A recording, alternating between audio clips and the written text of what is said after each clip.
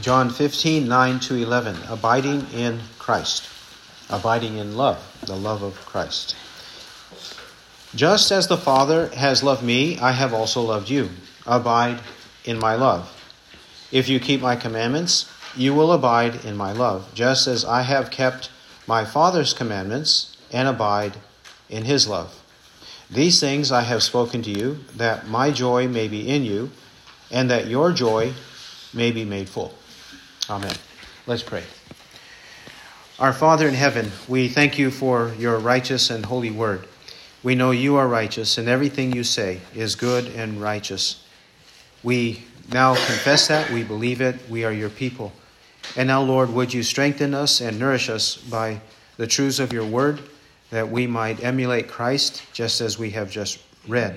We pray, Lord, that we will please you and honor you by following your commandments and having the joy of the Holy Spirit in us. We ask in the name of Christ. Amen. In chapter 15 of John, we are right in the middle of a long discourse that Christ had with his disciples in his final days. This discourse started in chapter 13 with the supper. And then in 13:31, he begins his discourse, and that continues throughout these chapters, 13, 14, 15, 16, and then his prayer in chapter 17. And after that, that's when Jesus and his disciples proceed to the garden, and there, after a while, he is arrested and then sent away for torture and crucifixion. Well, in these final days, Christ our Lord, he has emphasized the need to be patiently waiting for him. First, temporarily wait for 3 days for him to rise from the dead, and that being a symbol and a sign of their desire or need to have the desire to wait for him to return until they meet him again. He has spoken of it in both ways, both his temporary departure and his permanent physical departure from them, and meantime, that they should anticipate his return, such as he says in chapter 14, verse 3, "If I go and prepare a place for you, I will come again and receive you to myself, that where I am, there you may be also." Their hope is in the presence of Christ, meantime, by the Holy Spirit.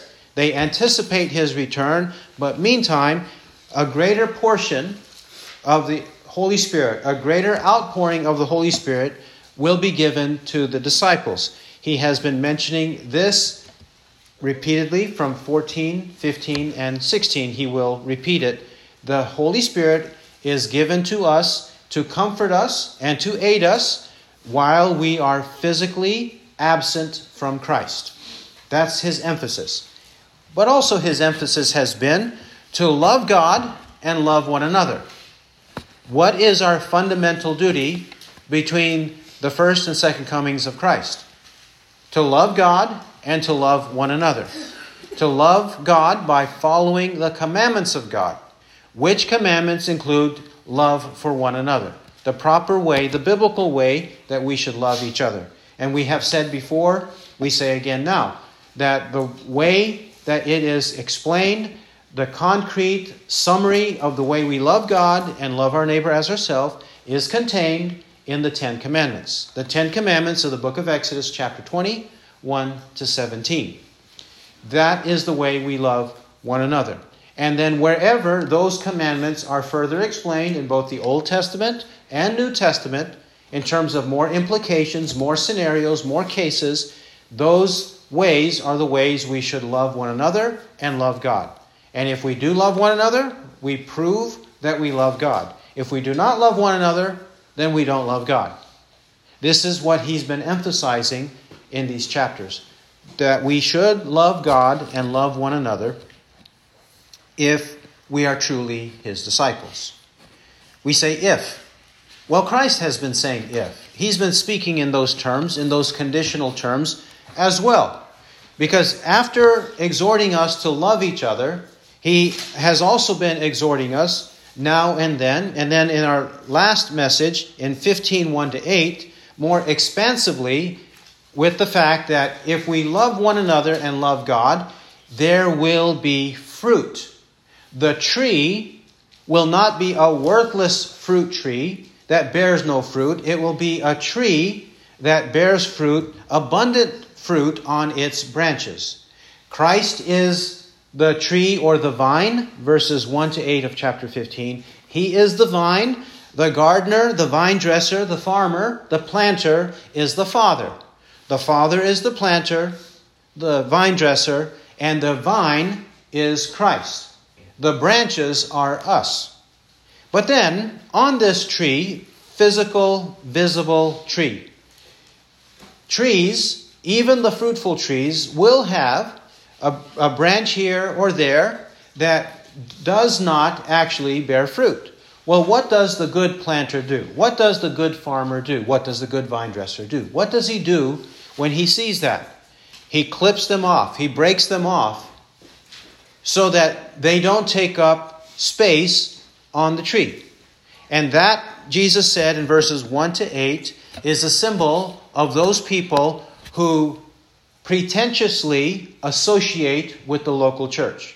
The people who are false brethren, the people who are so-called Christians, so-called brothers, when they associate in the local church, they don't produce fruit, and ultimately God will break them off and then throw them into the fire. Verse 6 says, they dry up, they're thrown away, they dry up, they are gathered, and then thrown into the fire.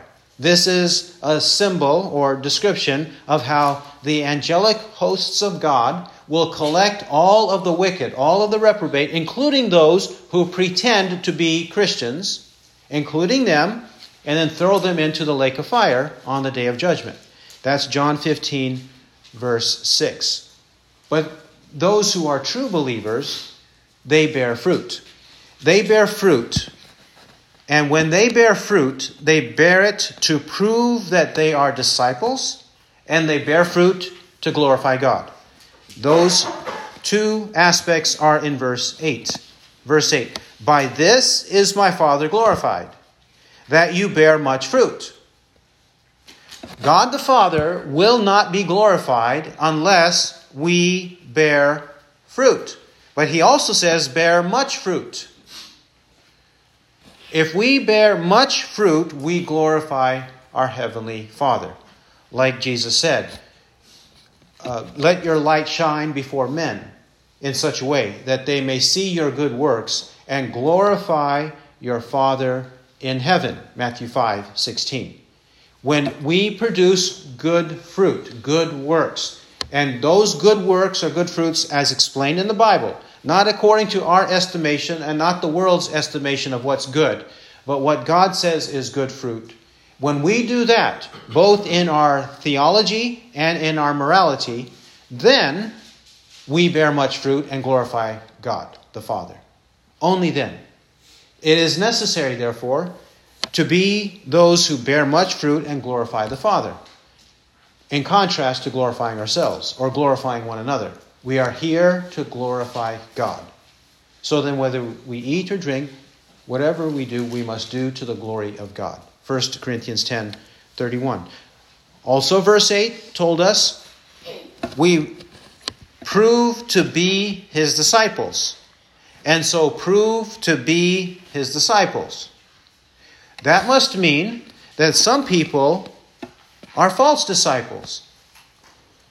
There are true disciples and false disciples, true brethren and false brethren, true people of God and false people of God, on and on.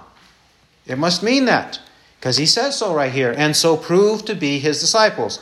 Not only is that a fact, but it's also necessary to be proven. Prove to be my disciples. It's necessary to prove to ourselves and to one another, not in any boastful, pompous way. He's not meaning it that way. He's meaning it in terms of sincere and genuine love of God and love of neighbor. That's how we end up proving that we are his disciples. It's not possible for us to say we are his disciples and then contradict what it means to be a disciple. If we contradict it, then we are disproving our claim. We're not proving our claim, we are disproving our claim. Now, verses 9 to 11. He expands on this by summarizing. He comes back to it. Sometimes he summarizes and sometimes he expands. This is the way that Christ has explained it in this discourse. So, verses 9 to 11, he goes back to explaining certain fundamentals. Verse 9. Just as the Father has loved me, I have also loved you. Just as the Father has loved me, I have also loved you. The Father loved Christ in a very special and particular way, and even Christ loved us in a special, particular way. How is it that the Father loved the Son? And how is it that the Son loved us? In this passage, whether exclusively or primarily, what Jesus means has to do with his work in the world. His work in the world. In his incarnation. Why did he come as our Savior? Why did he come as our mediator? What did he accomplish? And what was his relationship to the Father in that? Not only what was his relationship to the Father in that, what was his relationship to us in that?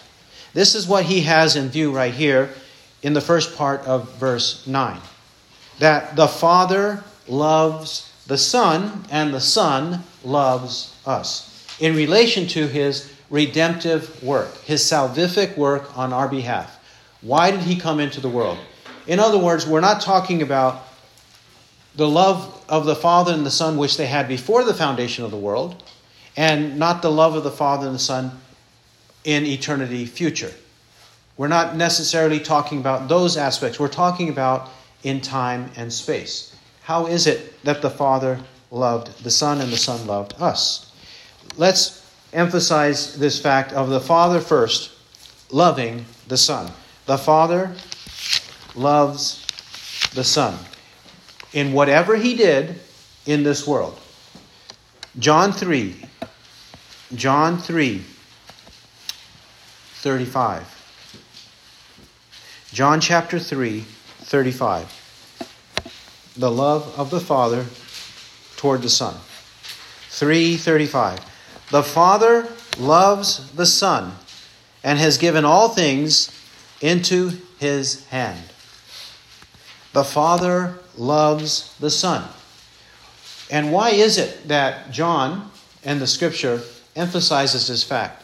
Because whatever Jesus did in the world, whatever he said, whatever he accomplished in the world, is not contrary to the Father's wishes, not contrary to the Father's purposes, not contrary to the Father's love. It's in accordance with his love. We cannot separate Christ from God the Father. We cannot do that. So, if we have this assertion, the Father loves the Son, if the Father loves the Son in what he did in the world, then we should love the Son for what he did in the world. If we're going to be on the side of God the Father, if we're going to be in his favor, we must love what his Son did, because the Father loves the Son. Not only did he love the Son, he gave all things into his hand. The authority to accomplish everything for our redemption was in the hand, in the power of the Son. All authority was given to him.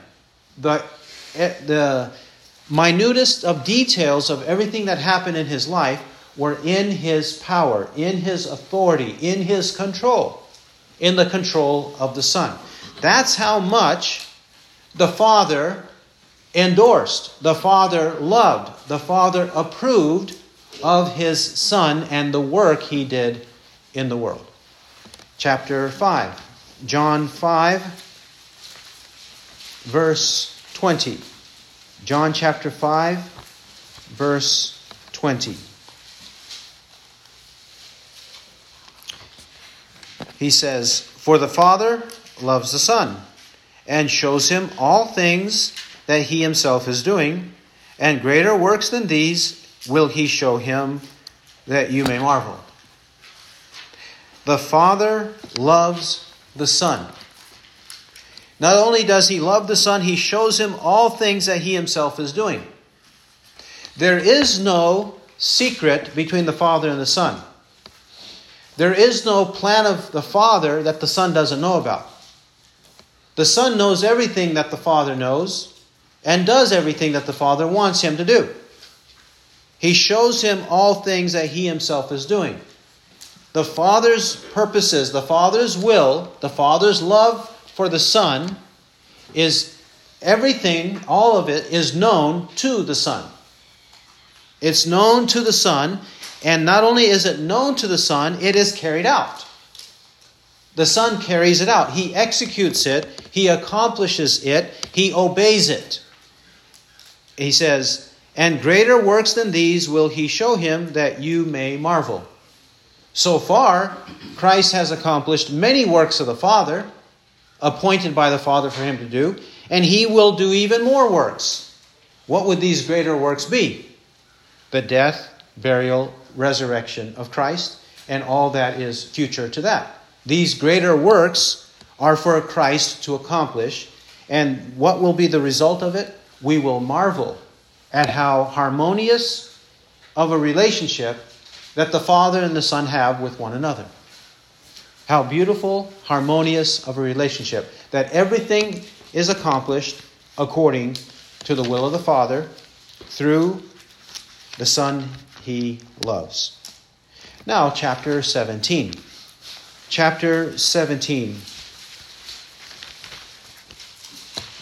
Did Christ accomplish everything? Well, before he's arrested, in his prayer to the Father, he says that he has accomplished it. Christ says he has accomplished everything that the Father had for him. First, chapter 17, verse 2. Let's just read verses 1 and 2. These things Jesus spoke, and lifting up his eyes to heaven, he said, "Father, the hour has come. Glorify your Son, that the Son may glorify you, even as you gave him authority over all mankind, that to all whom you have given him, he may give eternal life." The hour has come for the Son to be glorified, and when the Son is glorified, the Father will be glorified. What is this hour he means? He doesn't mean hour of the clock, but he means time in history. What is that? He is talking about that he's about to be arrested, and he's about to be impaled on the cross for our sins. And when we say our sins, it says, verse 2, "Even as you gave him authority over all mankind." The authority over all mankind is in the hand or power of the Son. He has that power, and the Father gave him that power. And to give eternal life to them, to all whom you have given him. The Father has given some people among all mankind to the Son, and the Son gives them, grants them eternal life. That's verses 1 and 2. This was a part of how the Father loved the Son, and then the Son loved us in return. Chapter 17, and we'll start at verse 22. We'll read 22 to 26. More on the Father loving the Son and us. 22. "And the glory which you have given me, I have given to them, that they may be one, just as we are one. I in them, and you in me, that they may be perfected in unity, that the world may know that you sent me, and love them, even as you loved me. Father, I desire that they also, whom you have given me, be with me where I am, in order that they may behold my glory, which you have given me, for you loved me before the foundation of the world. O righteous Father, although the world has not known you, yet I have known you, and these have known that you sent me. And I have made your name known to them, and will make it known, that the love with which you loved me may be in them, and I in them." This love of the Father for the Son, to the Son, is accomplished in this redemption. And then He, the Son, gives us this love of the Father so that we participate, we fellowship, we commune with the Father and the Son. We have this unity among ourselves and between us and God the Father, Son, and Holy Spirit. This is the love that the Father gave to us through His Son. It does not come to us apart from His Son. Okay, now, how specifically did the Son love us? Verse 9, John 15:9. I have also loved you. This love that God ordained for the Son to practice, for the Son to accomplish. How is it? He says, I have also loved you. Christ loved us. How did He love us? He loved us by dying for our sins. He loved us by dying for our sins. He loved us by being lifted up, carried away, and placed on the cross. John 3:16. John 3:16. For God so loved the world that He gave His only begotten Son, that whoever believes in Him should not perish, but have eternal life. This love of the Son for us, starting from the Father, is the Father giving His only begotten Son to us. When He gives His Son to us, it's not just merely give so that He comes on the earth, teaches a few things, makes people feel good for a little while, for 3 years, and then returns to heaven. No, this love is ultimately demonstrated by Him dying on the cross for us. That's what it means. He gave His only begotten Son. His Son accomplished that for us. For example, also, chapter 6. John chapter 6. John chapter 6, verse 33. 6:33. For the bread of God is that which comes down out of heaven and gives life to the world. The bread of God is that which comes down from heaven. Who is this bread of God? Christ. He came down from heaven and gives life to the world. That's the way in which He loved us. And then His will. His will in loving us. We pick it up at verse 36. But I said to you that you have seen me and yet do not believe. All that the Father gives me shall come to me, and the one who comes to me I will certainly not cast out. For I have come down from heaven, not to do my own will, but the will of Him who sent me. And this is the will of Him who sent me, that of all that He has given me I lose nothing, but raise it up on the last day. And this is the will of my Father, that everyone who beholds the Son and believes in Him may have eternal life. And I myself will raise him up on the last day. The will of the Father is why He came into the world. The will of the Father. Well, what is the will of the Father? The will of the Father is that Christ loses nothing of all that the Father gave to Christ.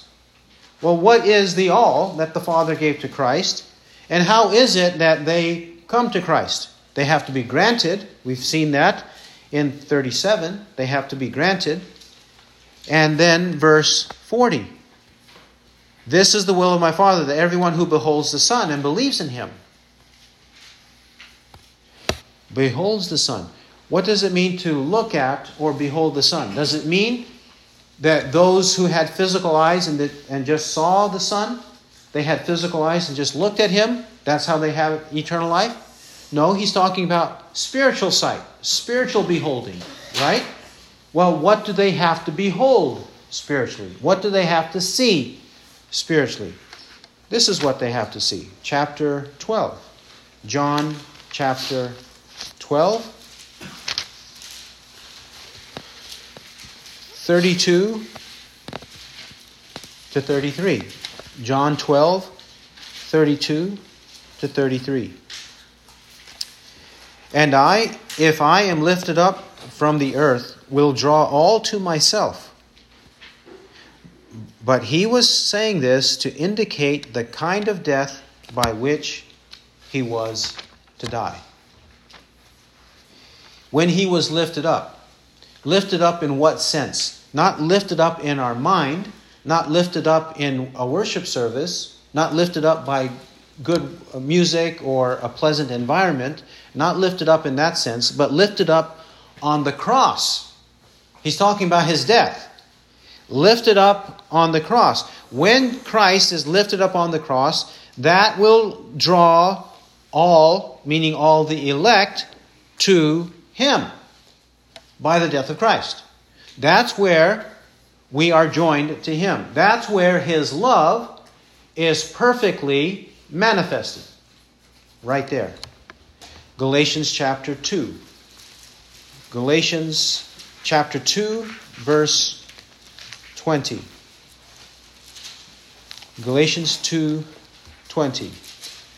I have been crucified with Christ, and it is no longer I who live, but Christ lives in me. And the life which I now live in the flesh, I live by faith in the Son of God, who loved me and delivered himself up for me. Where is the love of Christ demonstrated? Where is it concretely known? It's known in his death, who loved me and delivered himself up for me. To deliver oneself up means to hand over to be crucified. Deliver over to be crucified. That's what he's saying here. His love is shown by his death. Death on our behalf. Romans 5:8. But God demonstrates his own love toward us, in that while we were yet sinners, Christ died for us. That's how Christ loved us. So, if this is true, that the Father loves the Son, and the Son loves us by dying for our sins, verse 9 of John 15. John 15:9 says, abide in my love. Abide in my love. Continue in my love, or remain in my love. To abide in his love means to continue in his love. Abiding in his love is not something mystical. It's not something super spiritual. It's nothing like that. Popularly, that's how abiding in Christ is preached.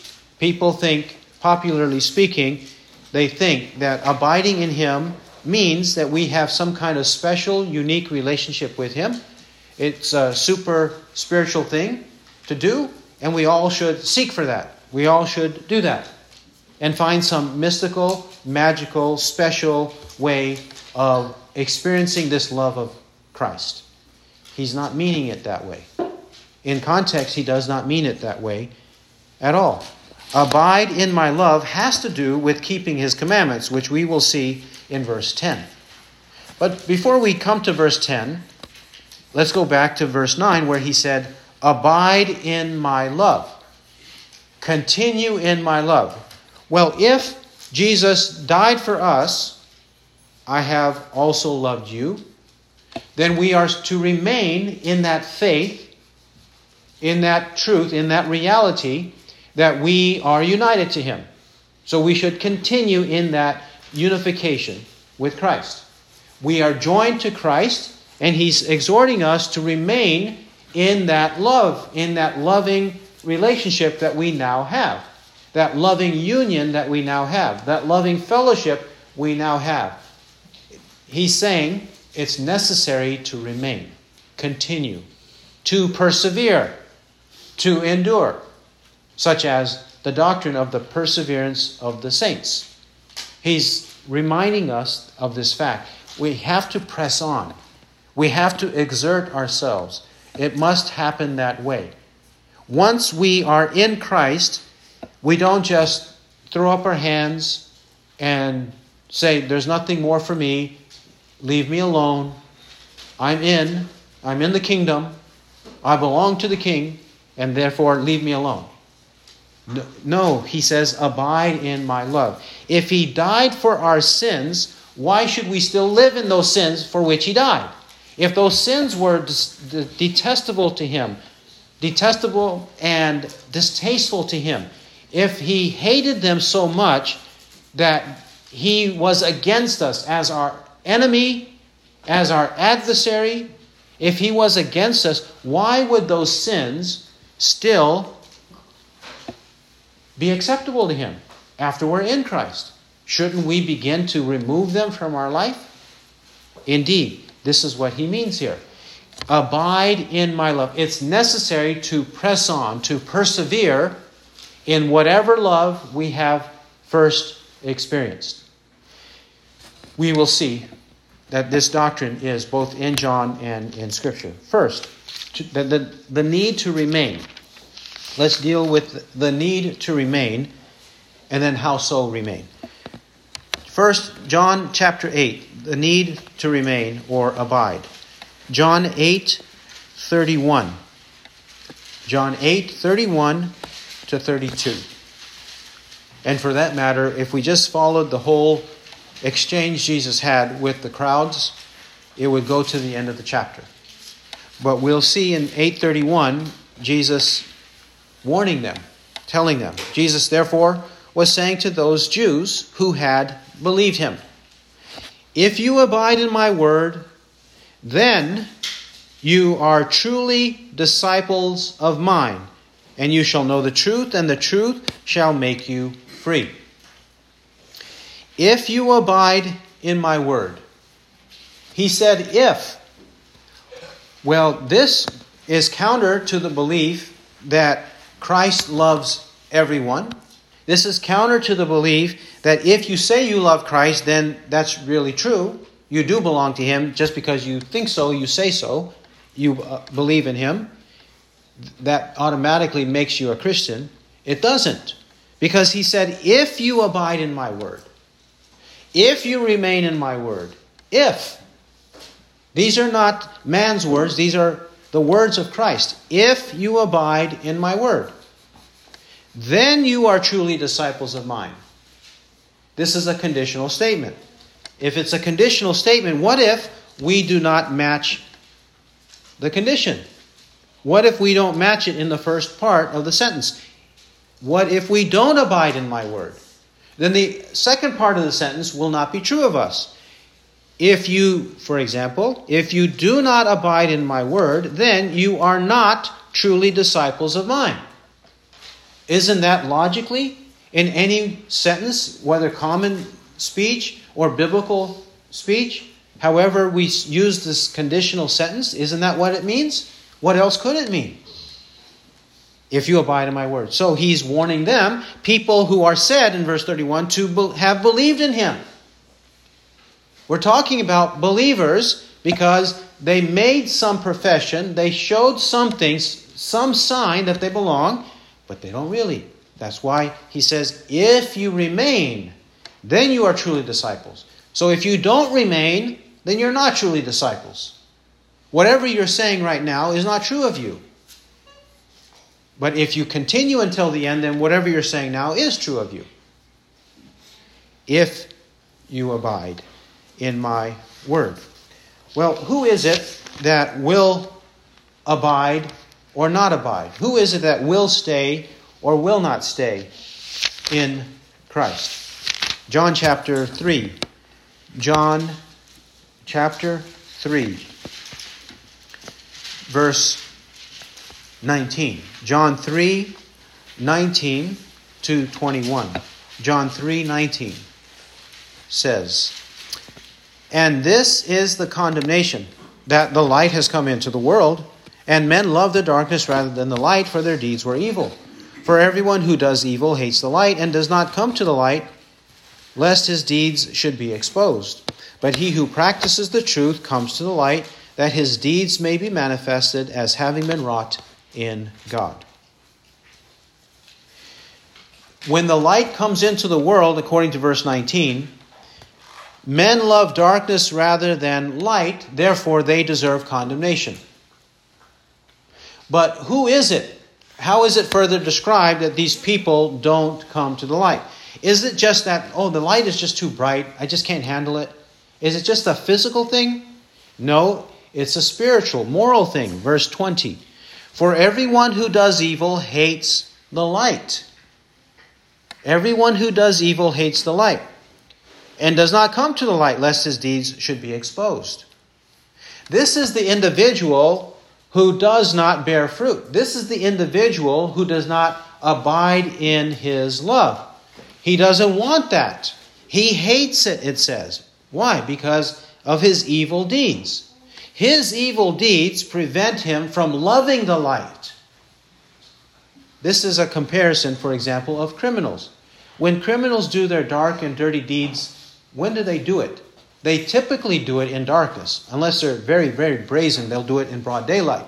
But typically, criminals do it in darkness, right? But when the light is turned on and a criminal is in the midst of his crime, what happens? He gets startled.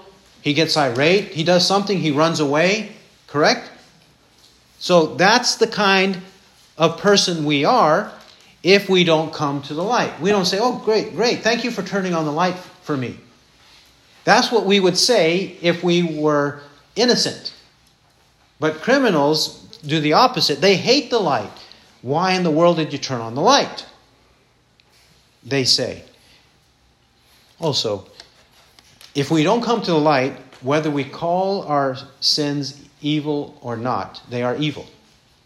Evil in the Bible is not just the mass murderer. The mass murderer, the genocidal maniac, is not the only evil person. Everyone who doesn't come to Christ, the light, is evil. Whether he thinks so or not, whether he admits it or not, he is evil because he doesn't want his evil deeds exposed. But those who belong to Christ, they practice the truth. 21, they practice the truth.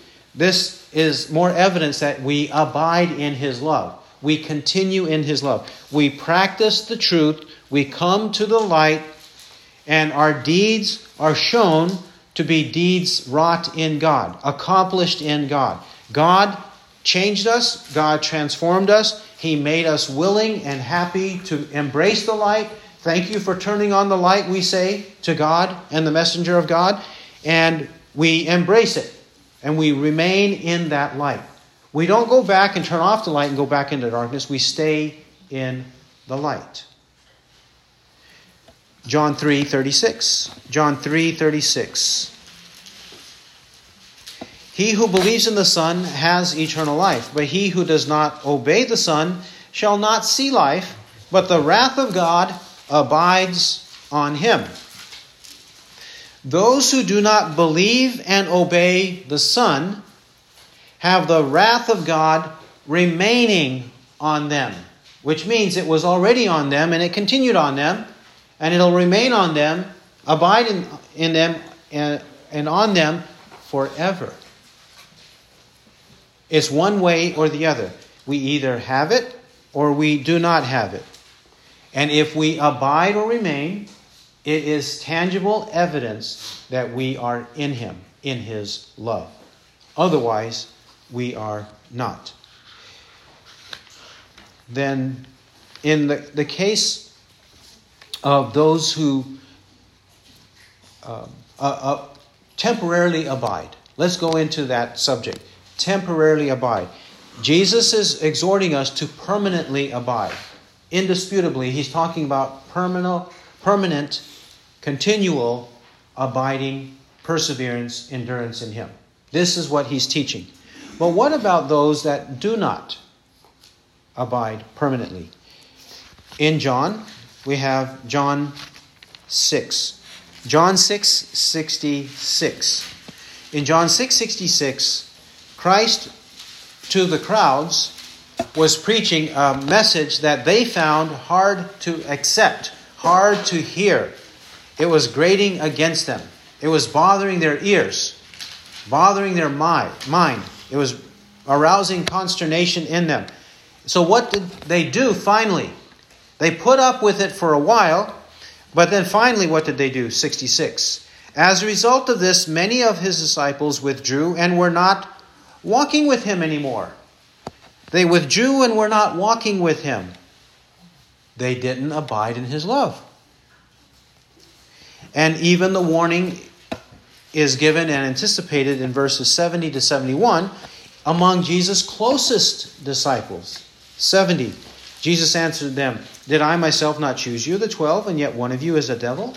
Now he meant Judas, the son of Simon Iscariot, for he, one of the 12, was going to betray him. Judas, one of the 12, was going to betray him among his closest disciples. How about the book of Acts? The book of Acts, chapter 8. Simon the magician. Simon the magician.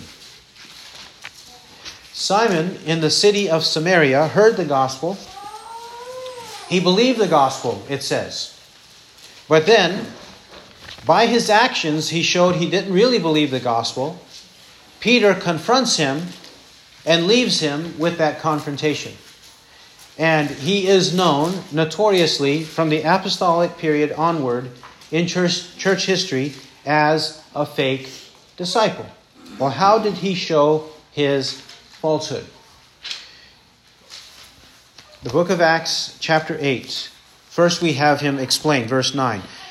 Verse 9 says, "Now there was a certain man named Simon, who formerly was practicing magic in the city and astonishing the people of Samaria, claiming to be someone great. And they all, from smallest to greatest, were giving attention to him, saying, 'This man is what is called the great power of God.' And they were giving him attention because he had for a long time astonished them with his magic arts.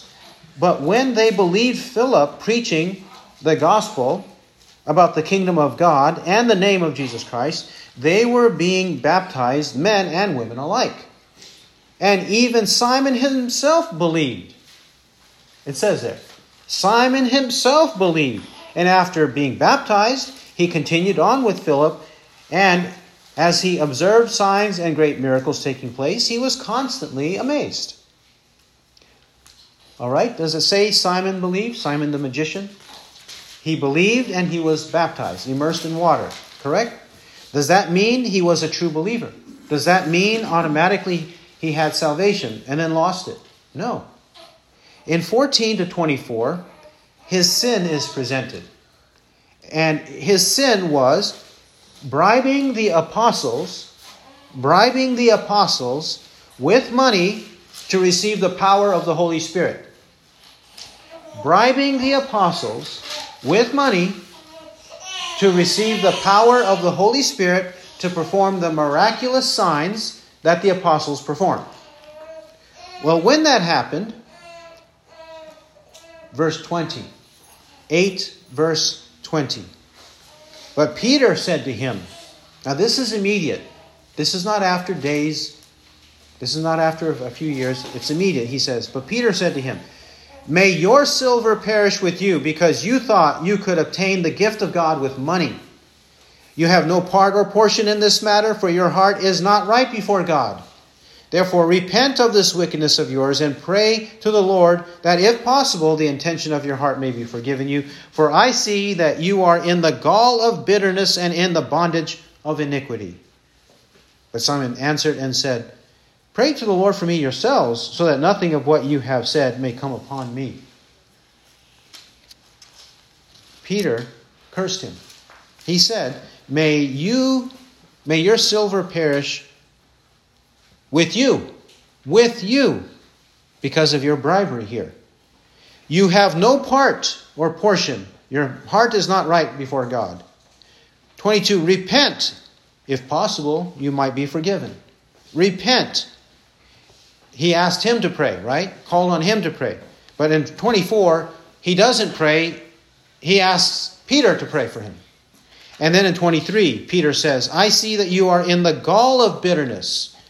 You're still in your bitter old ways. "And in the bondage of iniquity." He's still a slave of sin. Who commits sin is the slave of sin. John 8, 34 to 36. He who commits sin is the slave of sin. But if the Son shall set you free, you shall be free indeed. He wasn't free. He was still caught up with that. Do you see how he, though it said he believed, he did not abide in the love of Christ? Also, 2 Timothy. 2 Timothy chapter 4, 9 and 10. 2 Timothy chapter 4, verses 9 and 10.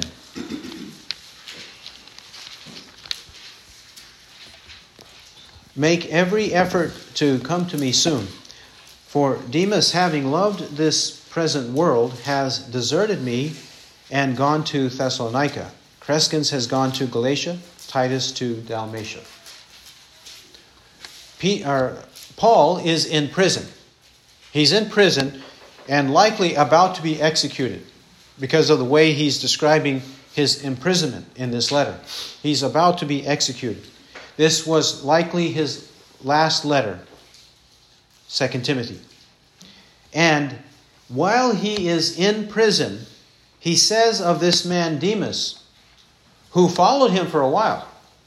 We can read about him in Colossians 4:14 and Philemon 24. Colossians 4:14 and Philemon 24. Demas. He followed for a while. But it says, Demas, having loved this present world.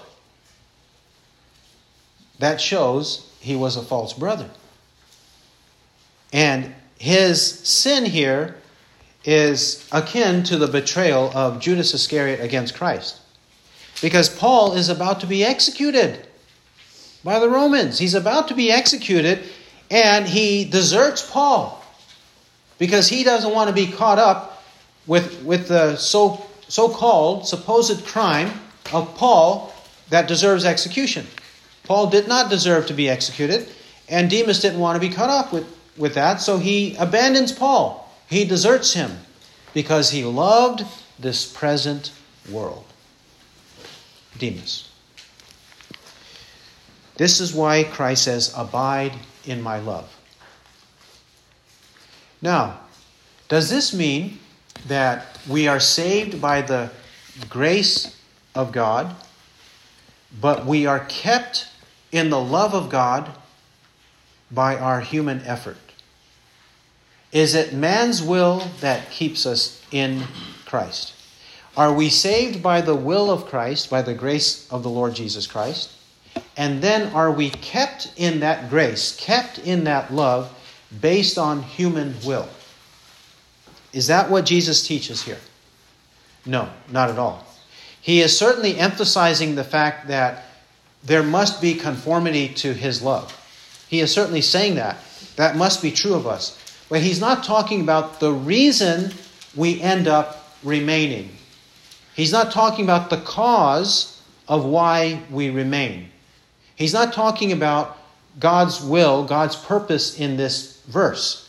No verse of Scripture explains everything. Right? No verse of Scripture. Some verses explain the free will of God. Other verses explain the will of man. Other verses explain the relationship of the two. And in this case, for those who are in Christ, truly in Christ, what is the means or what causes us to have the ability to remain in Christ? Shall we answer that question? That is found, already we read it, in John 3:21.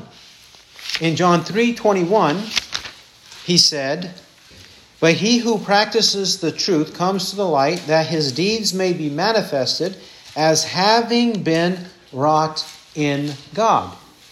Having been done or having been accomplished in God. If we do come to the truth or practice the truth and come to the light, how is it that actually happened? Is it necessary for that to happen? Is it necessary for us to practice the truth, come to the light? Yes. But what causes that to happen? What instigates that? What sparks it? Having been wrought in God. It was God who caused that to happen. That's how it happened. Turn again to Philippians, another passage on this subject. Philippians chapter 2, 2:12 and 13. Philippians 2:12 and 13. So then, my beloved, just as you have always obeyed, not as in my presence only, but now much more in my absence, work out your salvation with fear and trembling. For it is God who is at work in you, both to will and to work for his good pleasure. This exhortation is to the church, to the visible church, to the local church, here to the Philippian church, who are addressed as my beloved. Okay, he loves his local church, the Philippian church. The apostle does. He commends them for obeying when he's present and when he's absent, that they obey. But he also urges them to press on. He says, work out your salvation with fear and trembling. Work out. He doesn't say work for it. He doesn't say earn your salvation. He doesn't say the wages of your works will be your salvation. He doesn't say that. He doesn't mean that. He says work out, which means, like John 15, bear fruit. Manifest, show that you are truly disciples of mine. Prove that you are my disciples. So it should be worked out. Our salvation should manifest, demonstrate by fear and trembling. Okay, so this would be similar to abide in my love. But how is it that we will abide in the love of Christ? Verse 13. For it is God who is at work in you, both to will and to work for his good pleasure. God is at work in us. God's will, God's work for his good pleasure is working in and through us. When that fruit is born, who is doing it? Is the branch doing it, or is the vine doing it? The vine is doing it. That's why he said in John 15:5, apart from me you can do nothing. He's saying the same here in Philippians 2:12 and 13. God works in us to bear the fruit in us. So the glory goes to God, not to us or to one another. Glory to God. This is how he means abide in my love. Verse 10 now. John 15:10. John 15:10. Remember we said abiding in him is not something mystical, not something obscure. It's not like a phantom, hard to reach, hard to grasp for only a special few. He brings concreteness to it in verse 10. He brings some solidity to it in verse 10. If you keep my commandments, you will abide in my love, just as I have kept my Father's commandments and abide in his love. If you keep my commandments, you will abide in my love. How is it that we remain in Christ? How is it that we abide in Christ, in the love of Christ? By keeping the commandments of Christ. When we keep his commandments, like he said in 14:15, if you love me, you will keep my commandments. 14:21, as he said, he who has my commandments and keeps them, he it is who loves me. And he who loves me shall be loved by my Father, and I will love him and will disclose myself to him. Verse 23, 14:23, Jesus answered and said to him, if anyone loves me, he will keep my word. And my Father will love him, and we will come to him and make our abode with him. If we keep the commandments of Christ, which is loving God, loving our neighbor as ourselves. If we love our neighbor as ourselves, then we show our love for God. 1 John 4, verse 20 says, if we love God, then we show it by loving our neighbor. We cannot say we love God and hate our brother. The one who does not love his brother cannot love God, he says, whom we have not seen. We see our brother, we can love our brother, but we don't see God. This is keeping the commandments of Christ. And these commandments are embodied and summarized in the Ten Commandments. And then those 10 commandments are explained, they are exposited throughout the rest of the Bible. This is what it means to keep the commandments of Christ, to abide in his love. So that when a Christian or a supposed Christian says, "Oh yes, I abide in the love of Christ," but has a profane mouth. "Oh yes, I abide in the love of Christ, but I'm kind of greedy, I'm kind of covetous. I abide in the love of Christ, but don't tell me that my sexual sin is wrong. Don't tell me that. I abide in the love of Christ. I love Christ. I love Christ. But don't tell me that I can't do this or that." They contradict their profession when they do that. It has to match. The two have to match. If you keep my commandments, you will abide in my love.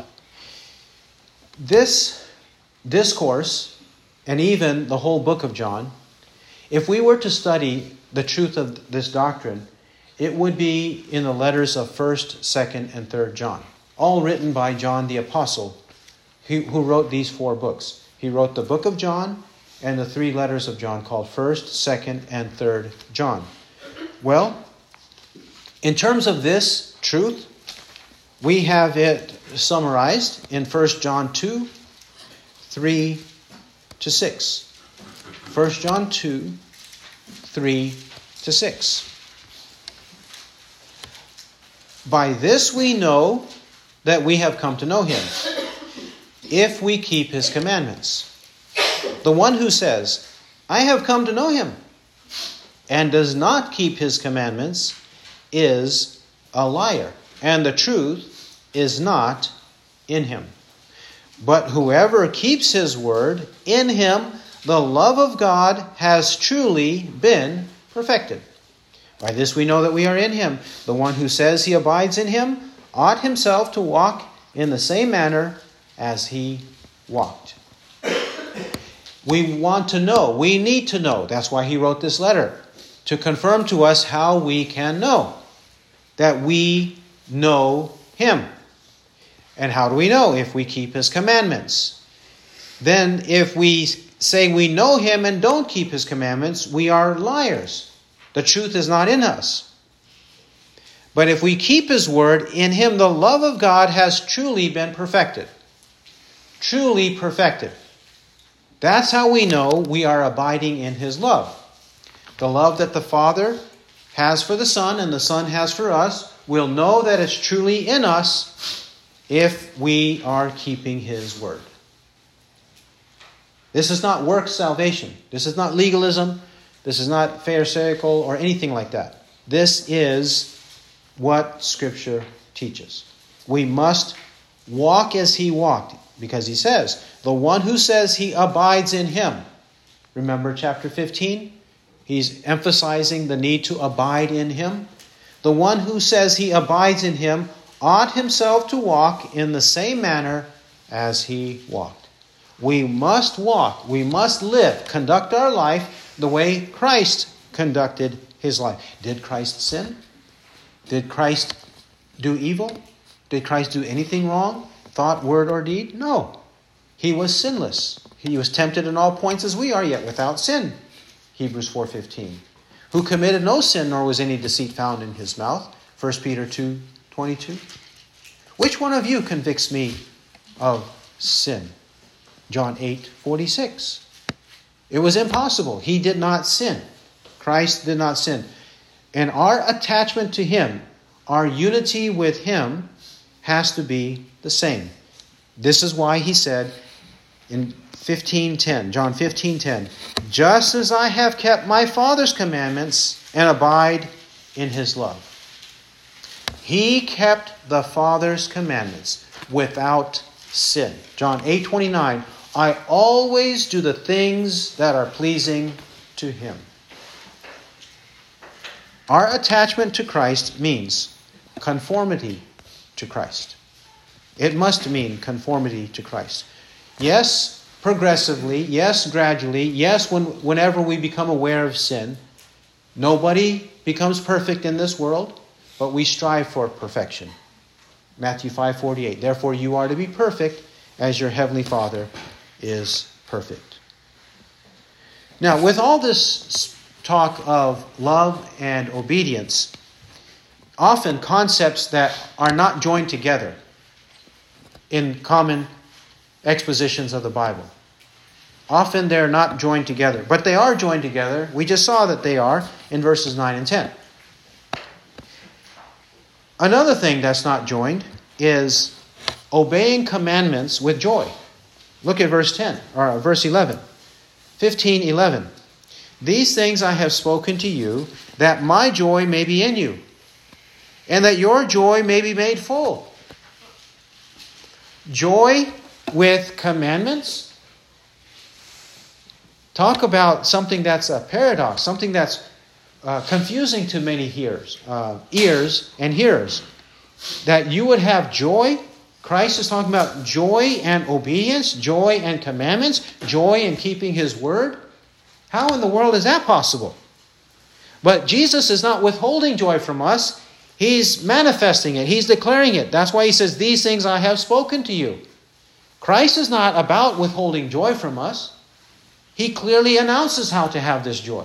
He explains it here. He explains it elsewhere. In fact, that's the purpose of the Bible.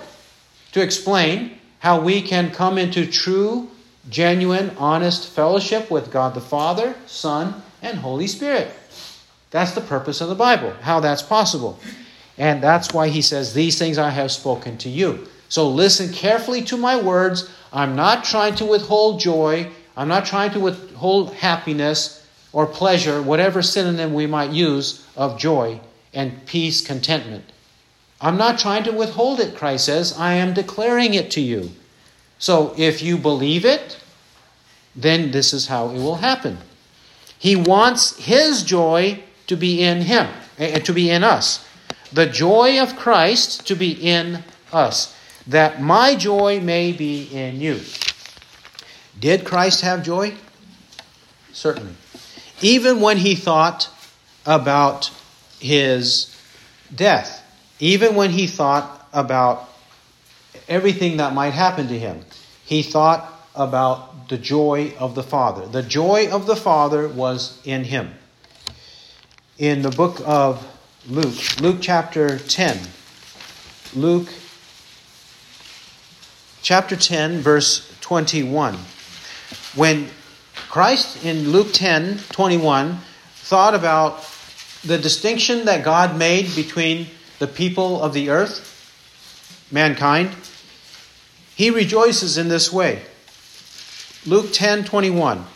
At that very time He rejoiced greatly in the Holy Spirit and said, I praise you, O Father, Lord of heaven and earth, that you hid these things from the wise and intelligent and revealed them to infants. Yes, Father, for thus it was well-pleasing in your sight. Well-pleasing in the sight of the Father, and the Son rejoices when it actually happens in time and space. When He sees it happen before His very eyes, He rejoices in the will of God on the earth. He rejoiced. Christ rejoiced. Even when that meant afflictions. Even when that meant His own torment. Hebrews chapter 12. In Hebrews chapter 12, further on the joy of Christ. Why? Why did He have this joy? Hebrews 12, 1-3. Both His joy and then what we should learn from it. Hebrews 12:1. Therefore, since we have so great a cloud of witnesses surrounding us, let us also lay aside every encumbrance and the sin which so easily entangles us, and let us run with endurance the race that is set before us, fixing our eyes on Jesus, the author and perfecter of faith, who, for the joy set before Him, endured the cross, despising the shame, and has sat down at the right hand of the throne of God. For consider Him who has endured such hostility by sinners against Himself, so that you may not grow weary and lose heart. Christ had the joy set before Him, and that helped Him to endure the cross. The joy set before Him enabled him to endure utter torment and affliction. And that's what he wants us to have. So that whenever our problems come, whenever our worries come, whenever our afflictions and persecutions come, even if somebody threatens to put us to death, the joy of Christ that he had being in us will enable us to endure till the end. He who endures till the end shall be saved. Matthew 24:13. So if we endure to the end, that endurance will happen because we have the joy of Christ in us, which is a fruit of the Holy Spirit. Love, joy, peace, patience. From Galatians 5:22 to 23. This joy of Christ is a fruit of the Holy Spirit in our life to enable us to abide in the love of Christ, to obey the commandments of Christ. And one commandment is not to deny Christ. For whoever is ashamed of me and my words, the Son of Man will also be ashamed of him when he comes in the glory of his Father with the holy angels, he said in Mark 8:38. Now this joy is not only that which comes as a deposit upon our conversion, but it is to be maintained throughout our Christian life and even increased in our Christian life. That's why he says, have it to the full. And he doesn't mean to the full as though on the earth it would be to the level that we will have in all eternity, but he means have it in fuller measure now, growing and growing and growing, even more and more. 1 John again. 1 John expounds on this. 1 John chapter 1, verse 1. 1 John 1:1 to 4. 1 John 1:1 says, what was from the beginning, what we have heard, what we have seen with our eyes, what we beheld and our hands handled, concerning the word of life. And the life was manifested, and we have seen and bear witness and proclaim to you the eternal life which was with the Father and was manifested to us. What we have seen and heard, we proclaim to you also, that you also may have fellowship with us. And indeed, our fellowship is with the Father and with his Son, Jesus Christ. And these things we write, so that our joy may be made complete. He wants the recipients, which now includes us. These recipients, he wants us to understand this eternal life that abode, lived with the Father, was manifested among us, and now we have fellowship with the Father, fellowship with this eternal life, who is specified in verse 3 as his Son, Jesus Christ, the word of life in verse 1, the eternal life in verse 2. This eternal life, word of life, is his Son, Jesus Christ. Then, because we are united to the Father and the Son, these things we write so that our joy may be made complete. He wants his joy and their joy to rise and become complete. Like Jesus said, that it might be full, that it may be full. He wants it to grow and to grow. And how is it that we grow? We grow by sticking or remaining with the Word of Christ. When we are in the Word of Christ, obeying the Word of Christ, knowing the Word of Christ, it is this Word of Christ that gives us more and more joy. When we see its truths, when we realize its truths and its implications for us and for others and for the experiences we have day by day, this is how we grow in the love of Christ, with the joy of Christ, to persevere in this love until the very end. Let's do that, shall we? After all, the Father had that toward his Son. The Son had that toward us. So now, let's rejoice in this love and in this joy of the Holy Spirit to follow the commandments of Christ. He who has an ear to hear, let him hear what the Spirit says. Amen.